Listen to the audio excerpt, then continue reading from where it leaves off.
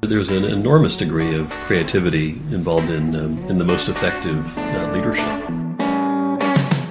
It's the leaders who are at the top of organizations that inspire followers.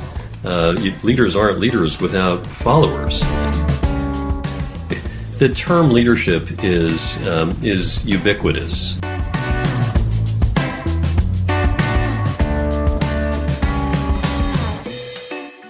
Welcome to The Common Creative. I'm Paul Fairweather. And I'm Chris Meredith. And Chris and I are on a mission to lift the veil on creativity in business through the lens of ideas, stories, and visual cognition. And this week's guest is a real global superstar. Dr. Kerry Sulkowicz is a psychoanalyst, a psychiatrist, and he's changed his career. He's now the founder and owner of Boswell Consulting. Yes, Chris, Boswell Consulting consults to the leaders of Fortune 500 companies across America. And although he hasn't practiced psychiatry for 25 years, he has recently been elected as the president of the American Psychoanalytic Association. That's right. And one of the reasons we were fascinated to get him on the show, not just to hear about his illustrious achievements in his career, but to hear about his journey of transformation from going from psychiatry into the world of business and consulting with Fortune 500 companies. And we were fascinated to hear how he made that change, why he made that change, and what we can learn from a change. Yeah, Chris, really quite fascinating. And I met Kerry about 15, 20 years ago, and we've been friends from afar since, and it was fantastic to have him on the show. So let's get him on. Let's get him in. Kerry Sulkowicz, welcome to the Common Creative Podcast. Thanks for having me. It's great to see you again, Paul. It's great to have you on the show, Kerry. Great to meet you. Kerry, you and I have known each other for, well, maybe about 15 years or so now. We first met at a TED conference in Aspen, which was quite an interesting experience. And Kerry, I was when I first met you, I was struck by the story that you told me about dramatic career change that you had in your life, and I just love that story. So I'm wondering if we could just start off by you sharing that story with us. I'd be happy to, and I fondly remember our meeting one another in Aspen about 15 years ago. It was that was one of the highlights of TED that year for me. I'd be happy to share that story again, and I appreciate your asking. As you know, I went to medical school, just to go back a bit, before the transition that you're referring to. After graduating from Harvard College, I went back to medical school in my home state of Texas, the University of Texas. And had always been interested in the mind and the brain, and particularly the mind, the functioning of the brain. And I've also been interested in leadership and in understanding what made people tick. My parents, as I've shared with you, Paul, my parents were Holocaust survivors from Poland who had emigrated to the United States and landed in Texas after the Second World War. And as a child, I've always been a reader, and as a kid, I was always reading biographies of leaders. It was a purely emotional interest of mine back then, certainly not intellectual at all.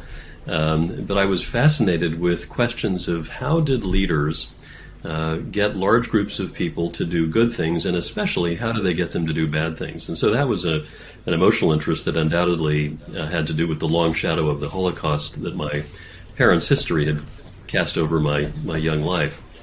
But in any event, all of that was sort of rattling around in the back of my brain and not really having much known impact. I went to college and then went to medical school with the idea of becoming a psychiatrist because I liked the idea of helping people. I thought that it was a good way to spend a career as a doctor, as a psychiatrist, treating mental illness.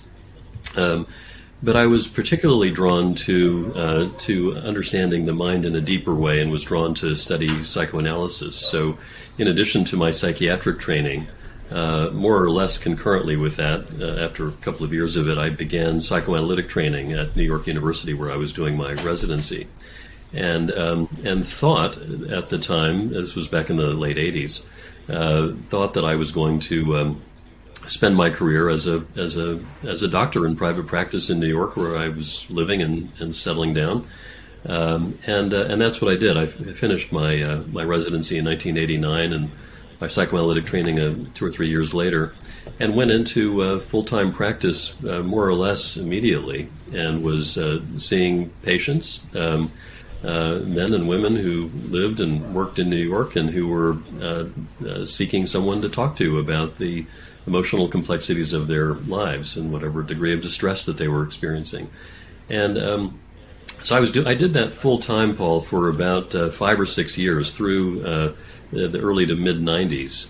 And in one of those rare moments in a psychiatric practice, when you have a 5-minute or 10-minute break in between patient hours. Of course, an hour in psychiatric terms is usually 45 or 50 minutes, rather than what we think of an hour being of 60 minutes. And during one of those breaks, when you have a chance to either answer a phone call or go to the bathroom, I was just sitting there thinking instead. I'm a big fan of sitting and thinking. And I remember thinking to myself, I've got this successful, thriving clinical practice, psychiatric practice in New York. I'm in my 30s. Is this how I want to spend the rest of my career? And the answer that I heard myself thinking in my head at that time was, I'm not so sure. And that was, frankly, a terrifying moment. One of those moments of brutal honesty with oneself that I highly recommend, but that can be unsettling. And I tried to interrogate that question and my own answer to my own question, and I thought there were a few reasons why I felt that way. On the one hand, there were aspects of what I was doing that I loved. I loved the idea of helping people. I loved the psychoanalytic theory that was the underpinning of my work. Intellectually, it was really rich, and I still feel that way about both of those things, psychoanalysis and helping people. The part that I was gaining this dawning awareness of that was probably not a good fit for my temperament was the idea of sitting in an office, albeit a very comfortable office, all day and seeing one patient after another. The day in, day out rigor of doing that was really not a good fit for the more restless side of my personality. And, when I was really honest with myself further, I recognized that the most fun, the most alive that I felt in my professional life was not when I was sitting and seeing one patient after another, but was when I was, for instance, going down to the medical school and teaching. Or I had a role with the American Psychoanalytic Association at the time, involved in public information, and that role, in a sense, forced me to learn how to translate rather complex psychoanalytic ideas into plain English. For the press and for the public, and I found that those things really enlivened me, and I liked being more out in the world than I think probably the more typical psychiatrist and psychoanalyst, who's very comfortable, I would actually say happy, sitting in an office listening to one patient after another. I'm the exception, not the rule. And my sense was, it's a good thing that most psychoanalysts are not like me, and because Lord knows we need them sitting in their offices seeing patients all day. They're performing an enormous, valuable service to society. So the combination of my teaching and my experience trying to speak to the public about psychoanalysis and that long-standing interest in business was really the catalyst for a career change. I'll stop at that point. It looked like you were going to... Well, thanks for that. And I recall, though, that, and it was fantastic to get the background of that catalyst, but the other catalyst was, I believe, I recall anyway, a conversation that you had with a business owner while watching your child's soccer match. And you were just talking. They were talking about their business problems, and anyway, you go on. Well, it wasn't a soccer match, but it was close, and it was related to one of my kids. After having that somewhat of an epiphany moment in my office about my unhappiness, I didn't quite know what to do with it. Just because one recognizes that you may not be doing exactly what you want to do, the companion piece of what should I do isn't necessarily immediately obvious. What the moment that you're referring to, Paul, and it's kind of you to remember that, is that I was at a cocktail party, actually for the incoming parents at my children's preschool in New York, as one of these kind of obnoxious Upper East Side fancy preschools, and that my kids were privileged to attend. And one of the occupational hazards of being a psychiatrist or a psychologist at a cocktail party is that people have a couple of glasses of wine and they loosen up and unburden themselves. And funny you should say that, because obviously you don't recall that when we first met. I think I did the same thing. Well, and I've always loved that because I get to meet people like you that way. I really like hearing people's stories, and if that's what it takes to get them started, so be it. And you and I've been friends ever since, so it worked out pretty well for us. So, in any event, I was at a cocktail party, and this guy who was the father of one of my daughter's little classmates at the time. My daughter was, I think she was about, she must have been about 3 or 4 years old at the time. She's now 29, that one, and so this shows you how long ago this was.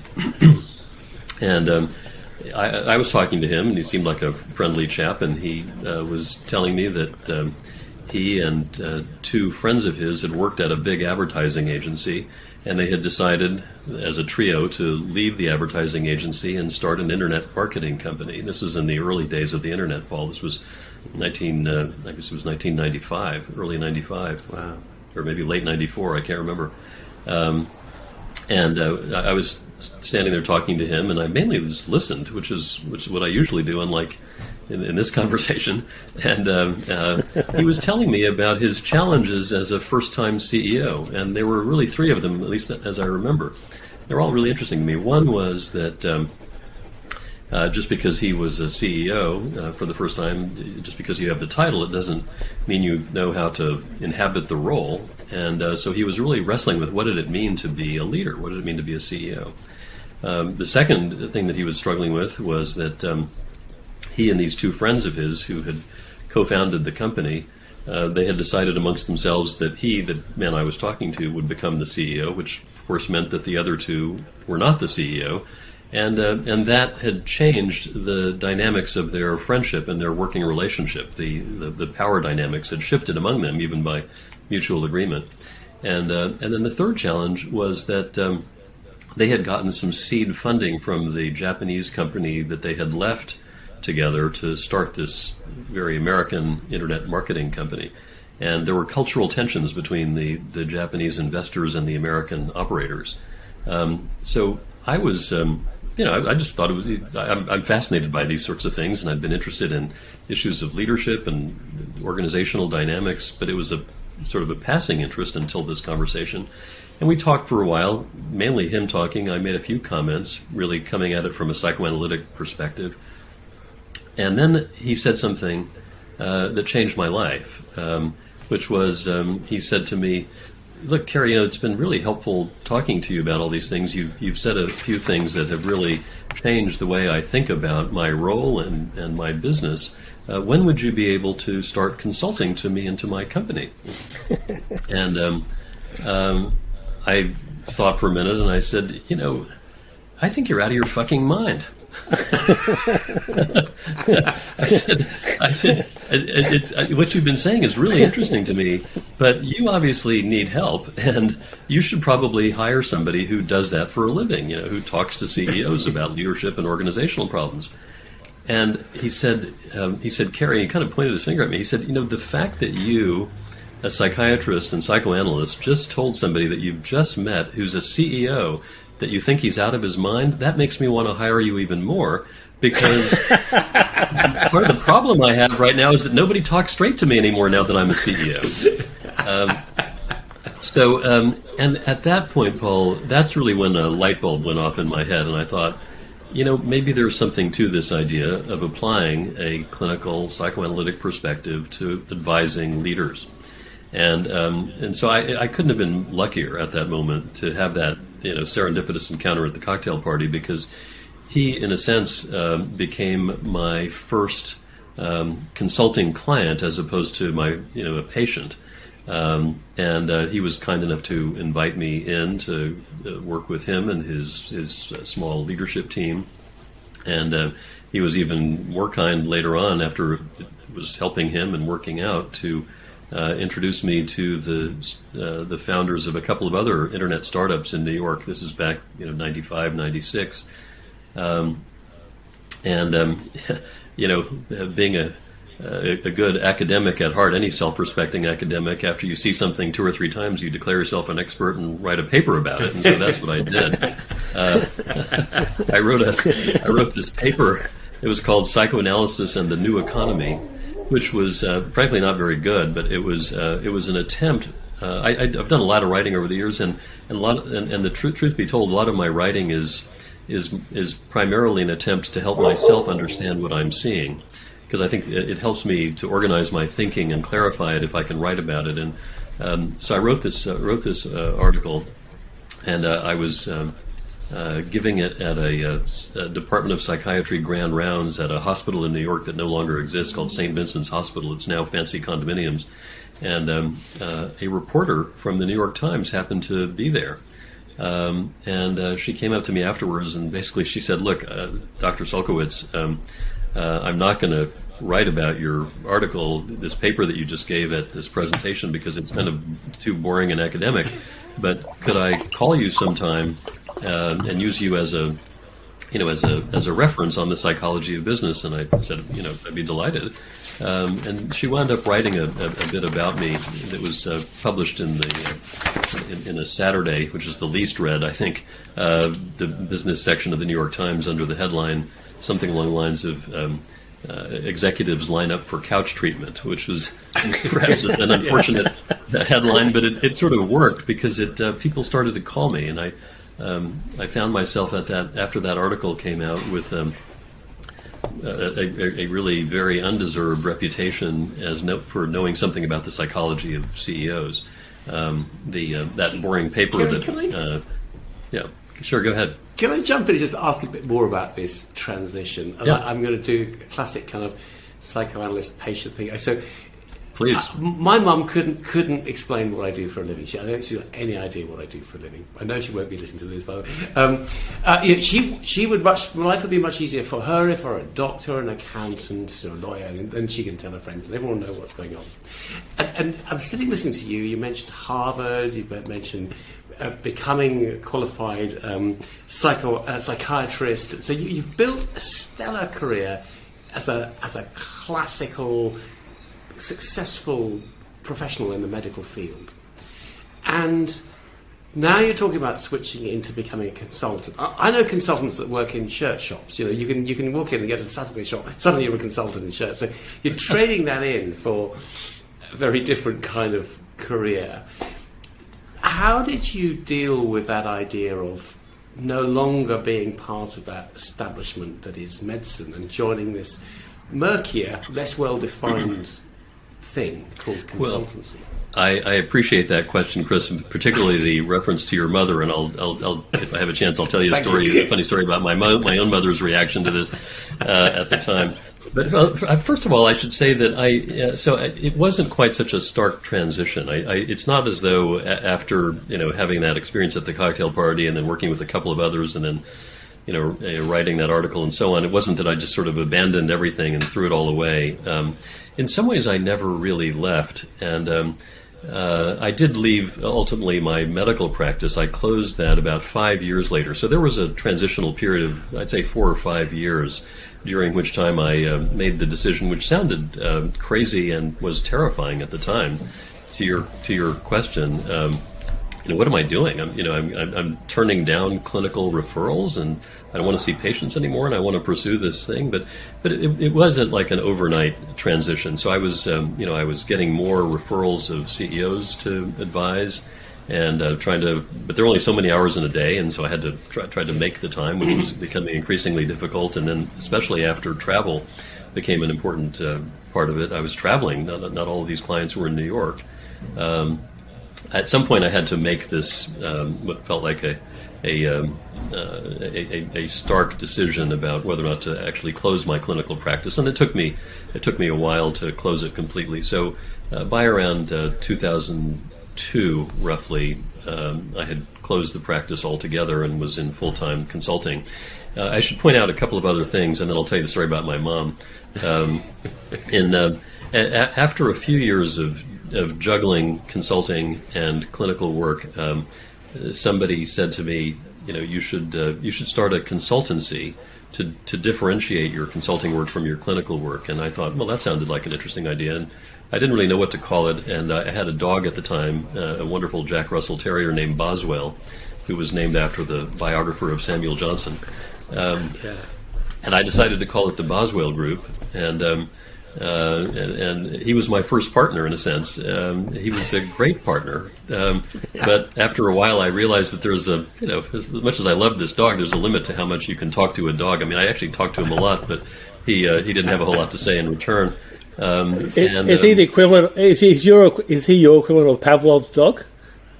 Not Pavlov's dog, but it's interesting because Pavlov, James Boswell was the biographer of Samuel Johnson, a great English diarist and writer, and really, in many ways, it was the first modern, very psychologically deep biography, and that's where the name came from. In some ways, and I thought it was fitting because, in a way, I'm learning about leaders, not writing their biographies exactly, but certainly understanding their life histories and how it informs their work. And as I was going along, I found that there were a few other psychoanalytically trained clinicians, therapists, psychologists, psychiatrists, all with a psychoanalytic background, who were interested in doing similar work, and some had been doing it before me. And I asked them to join the Boswell Group, and even though we didn't quite know what it was, it's really it's grown over the years. There are now 14 of us in Boston and New York and Philadelphia and San Francisco, and now I spend about half my time in London. And we all have relatively autonomous practices under the umbrella of the group, all informed by some of the same ways of understanding the behavior of individuals and groups. So we've been very fortunate. That started in 1998, and it's now about 24 years later, and we're still going strong. Wow. Kerry, I was wondering if I could ask you about the focus for the Boswell Group, which sounds like it's about leadership and what makes a leader, how can you become more effective as a leader.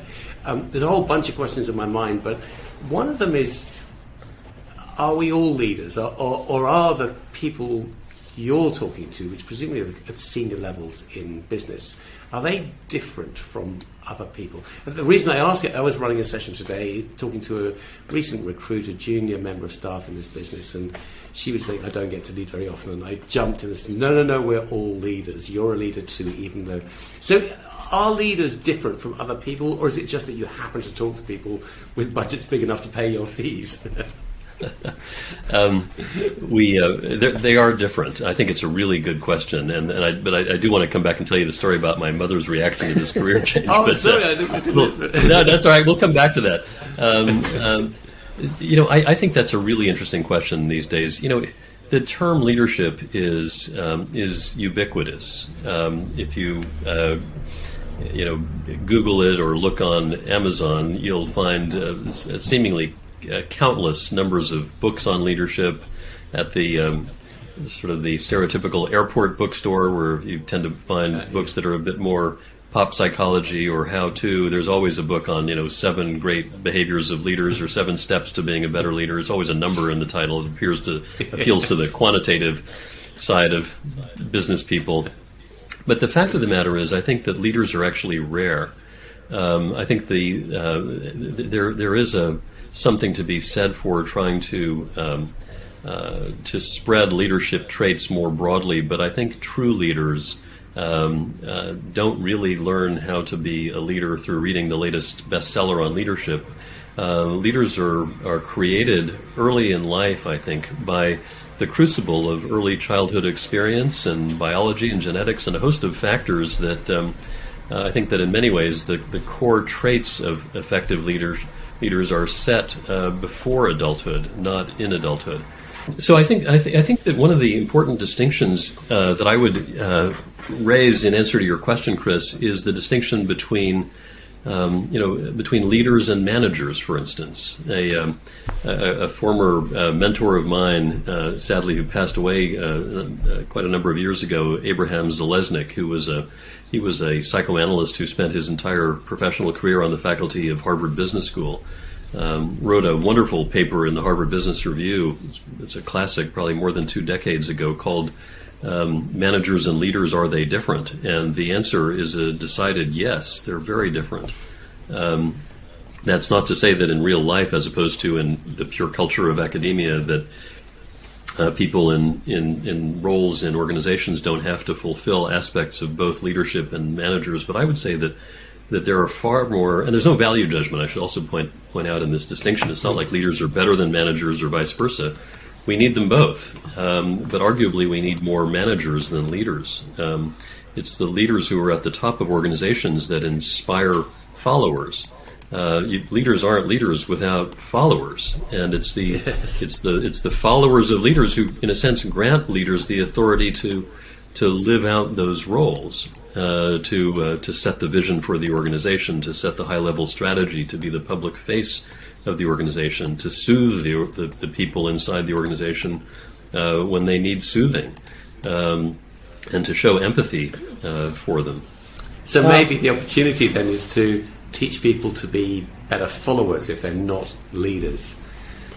Oh, I got an error message on my screen. I think that's correct. I think that's right. There is no shame in being a good, active follower. Followership does not in any way imply passivity or inaction. It's really important that we have inspired followers. There was that great short TED talk. The name escapes me at the moment, but the importance of the first follower. If you remember it, he was standing. He had a video of a guy standing on the side of a festival, and some idiot drunk dancing, and no one was, going, ignoring him until the first guy got up and started to bring everyone else up. So, I'll find it and put it in the show notes. Kerry, let's get back to your mother. Yeah, exactly. I want to ask a question of a psychoanalyst about his mother. Well, it's funny. I have, when I reflect back on the last 27 years or so of my career in business, I've had the privilege of working with CEOs of some of the world's largest corporations, as well as presidents of universities and heads of cultural institutions. I feel completely charmed. That's all to say that a funny story. The reactions that I've gotten from a range of people who knew me when I was young has been interesting. In the psychiatric and psychoanalytic world, some people have been very supportive of what I've done, and some feel like I've lost my way and have gone astray. But the story about my mother is that there was an article many years ago. I think it was nearly a full page in the Wall Street Journal. It was one of these occasional humorous pieces, very light pieces in the journal. And it came out around the time of American Thanksgiving, which, as you know, is a big holiday in the United States. Time when families get together and have a big feast, but it's also because of that, because all the extended families often get together. These occasions are often fraught with all the family dynamics that you would expect to play out on the stage of a big holiday dinner.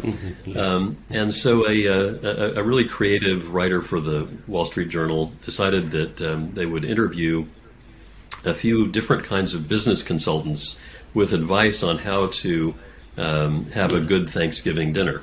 And so I was one of the consultants who were somehow or another selected to be interviewed, and I was obviously coming at it from a psychoanalytic perspective. And so I said a few things, and it was nice, and I was quite pleased with the way the article turned out. And of course, my name was in the Wall Street Journal, which for a young consultant is a big deal. So, and clearly my mother, sadly she's no longer around. She died nearly 15 years ago, but so this article was before that.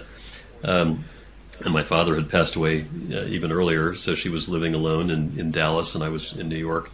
I, of course, was a subscriber to and a regular reader of the Wall Street Journal, and my mother was not. And so I tore out the clipping from the journal, and my mother wasn't internet savvy whatsoever, so I tore out the article and I put it in an envelope and I mailed it to her, and I thought she'd be very pleased and proud to see her son's name in the Wall Street Journal.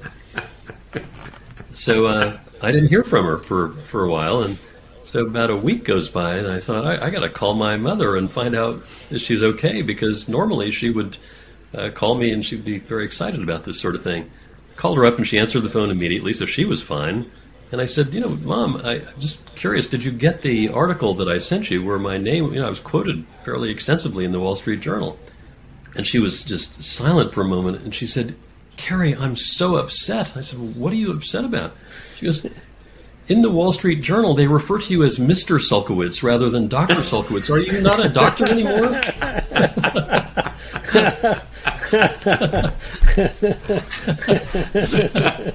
I thought it was going to be you get roasted because you're giving your own mum advice on how she should run Thanksgiving, and it was that's not your place. I run Thanksgiving, you don't run Thanksgiving.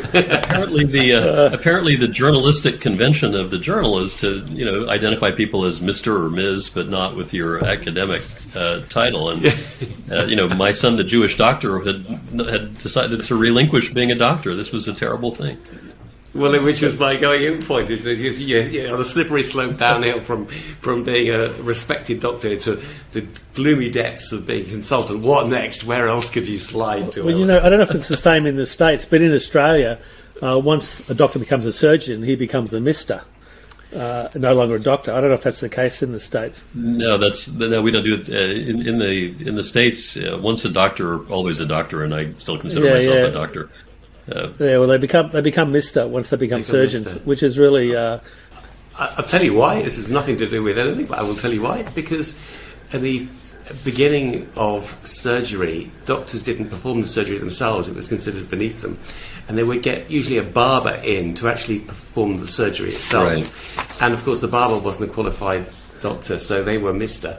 And the doctor directed the surgeon how to do the. That's very interesting. I did not know that. Kerry, I need to ask you a question, and maybe along the lines of Chris's question around leadership. As you know, we call ourselves Two Common Creatives, and we have this little mini-series, Founder Seekers, and so we're really interested in your story of transition.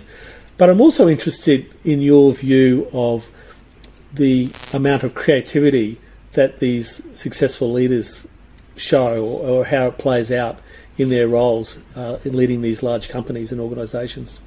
The answer is a lot. A lot of creativity is involved in being a good leader, and it's one of the most thrilling and wonderful aspects of the leadership role is an opportunity to be creative.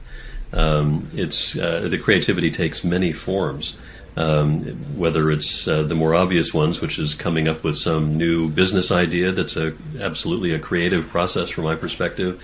Whether it's a new product or a new service or even just a new way of running the business, a new way of structuring an organization, involves a significant degree of creativity. And underpinning that creative act is a certain degree of emotional freedom that's necessary to experiment, to take some chances, to be willing to do something that might fail. And to try it, and if it doesn't quite work, then that's okay. Then try it again. Learn something from the prior attempt. So I think there's an enormous degree of creativity involved in the most effective leadership.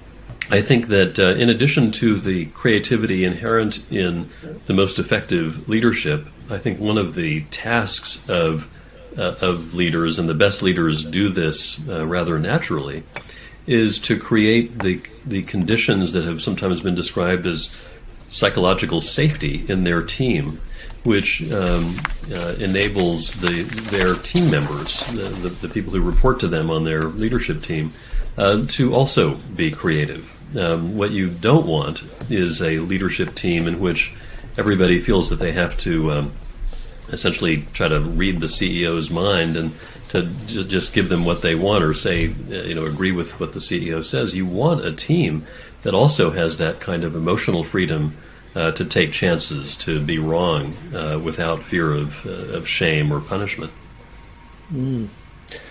Actually, no, that's really interesting, and we've just completed a series on what we call neurocreativity and the neuroscience of creativity, and that was the thing that came up towards the end of the series, actually, about this importance of psychological safety. And in the 2 years or 2.5 years that Chris and I have been running this program, it's the first time that it's been brought up. So it's very interesting that you've brought it up in the very next recording. Yes. Kerry, where I was going with my question was that often, a story that I'll share is I was working with a CEO or chairman of a very large national law firm, and he was sitting there in his yellow jacket and green tie and telling me about this winery that he'd done and these property developments. And in the same breath he said, I don't have a creative bone in my body. But he was obviously very creative, but he, like a lot of people, misunderstand or mistake creativity for artistry. And so I was just wondering whether these CEOs and leaders obviously have a great deal of creativity. Do they acknowledge it as creativity, or do they also sort of shy away from the name? I think they do shy away from the name. Some of it may actually be humility, which is not a term that is often associated with CEOs, but frankly, the best CEOs that I know are actually incredibly humble. It's a vitally important aspect of good leadership is humility, rather than needing to take credit for everything oneself. And so the CEO that you just described, Paul, could be quite humble about what is indeed creative. I don't know. He wasn't a humble sort of guy. Okay, well, I was wrong about that. That's okay. But I think a subset of leaders. Not all leaders are, of course, the same, right? They're not cut from the same cloth. In fact, no two leaders are alike, which stands to reason. I think that the most creative ones are the ones that might be more typically thought of or described as the more entrepreneurial leaders. I think there's a high correlation between entrepreneurialism or entrepreneurship and creativity, because coming up with the idea of a new venture is, I would say, by definition, a creative act. It's creating something from nothing, starting with just an idea. Correct. Kerry, I was just wondering if there's there's an inbuilt contradiction for leaders in business anyway, which is that to get up the ladder, you've got to be a great follower. You basically learn how to mimic what other people do. You learn what the rules are and play them to your advantage, if you like. And then there comes a moment when you're leading, and suddenly you have to be a different kind of person. And you're suggesting a leader is a different kind of person than a follower. So do successful leaders learn how to make that transition, or are they always leaders even though they're in a position of being a follower? Am I right that it's tough to become a leader after having been a follower? In other words, it is. I think a lot of people who work their way up the proverbial corporate ladder are very good managers. And there's a dose of leadership undoubtedly thrown in the higher up one gets. But some people who are the classic sort of manager-operator have a really hard time when they're promoted. Actually, not so much, it's not a Peter Principle kind of idea where you're promoted beyond your capabilities technically, but you're promoted from what is essentially a managerial role, which one is likely inhabiting highly successfully, but then to move from that to being in the very top job, which is a leadership role, can be very difficult, and it's hard for some of those people to let go of some of the daily activities that they have been so good at, and that undoubtedly have been a major factor in their success all the way up to that point. Those aspects of their roles that they have relied on and have been such a part of their success become increasingly unimportant once they're in a leadership role. And it's a very difficult transition for some to make. I used to work in various big companies in marketing and innovation roles. I remember that moment I was promoted the first time as a relatively junior guy. I was promoted to a position where I had people reporting to me. It was the first time that had ever happened to me. And I remember going to see someone in HR and saying, I've never had people working for me before. How do I do this? I genuinely wanted to know. And I remember this look of blankness from the HR person. It's kind of, you think we know this stuff? It's kind of, good luck. There was no answer. I was shocked.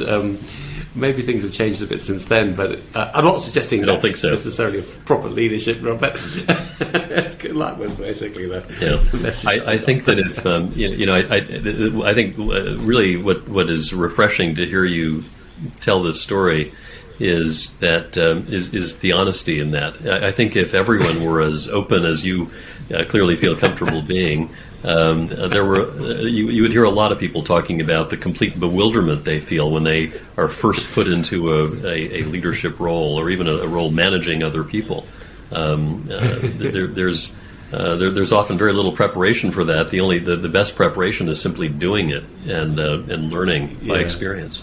Yeah, Kerry, it's been absolutely fabulous, and we could talk all day or all night in our case, and all day in your case. But I'm sure you've got a busy day ahead for you.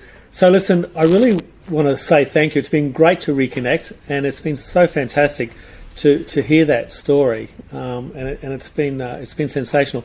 We are going to make sure that we refer out of respect to your late mother. That's going to be Dr. Kerry. So that she, so there's no confusion on that. So look, thanks so much for your time, Kerry, and your insights into leadership and creativity, and to transitioning in a career. It's been fabulous. Thank you so much, Paul and Chris. Yeah, no, it's been great talking to you both, and I would welcome the chance to talk again. Well, Chris, that's fantastic. I think you made the comment you love his voice, so it would be fantastic. The shame he's no longer a psychoanalyst. It would have been great to lie on the couch and have a chat to him.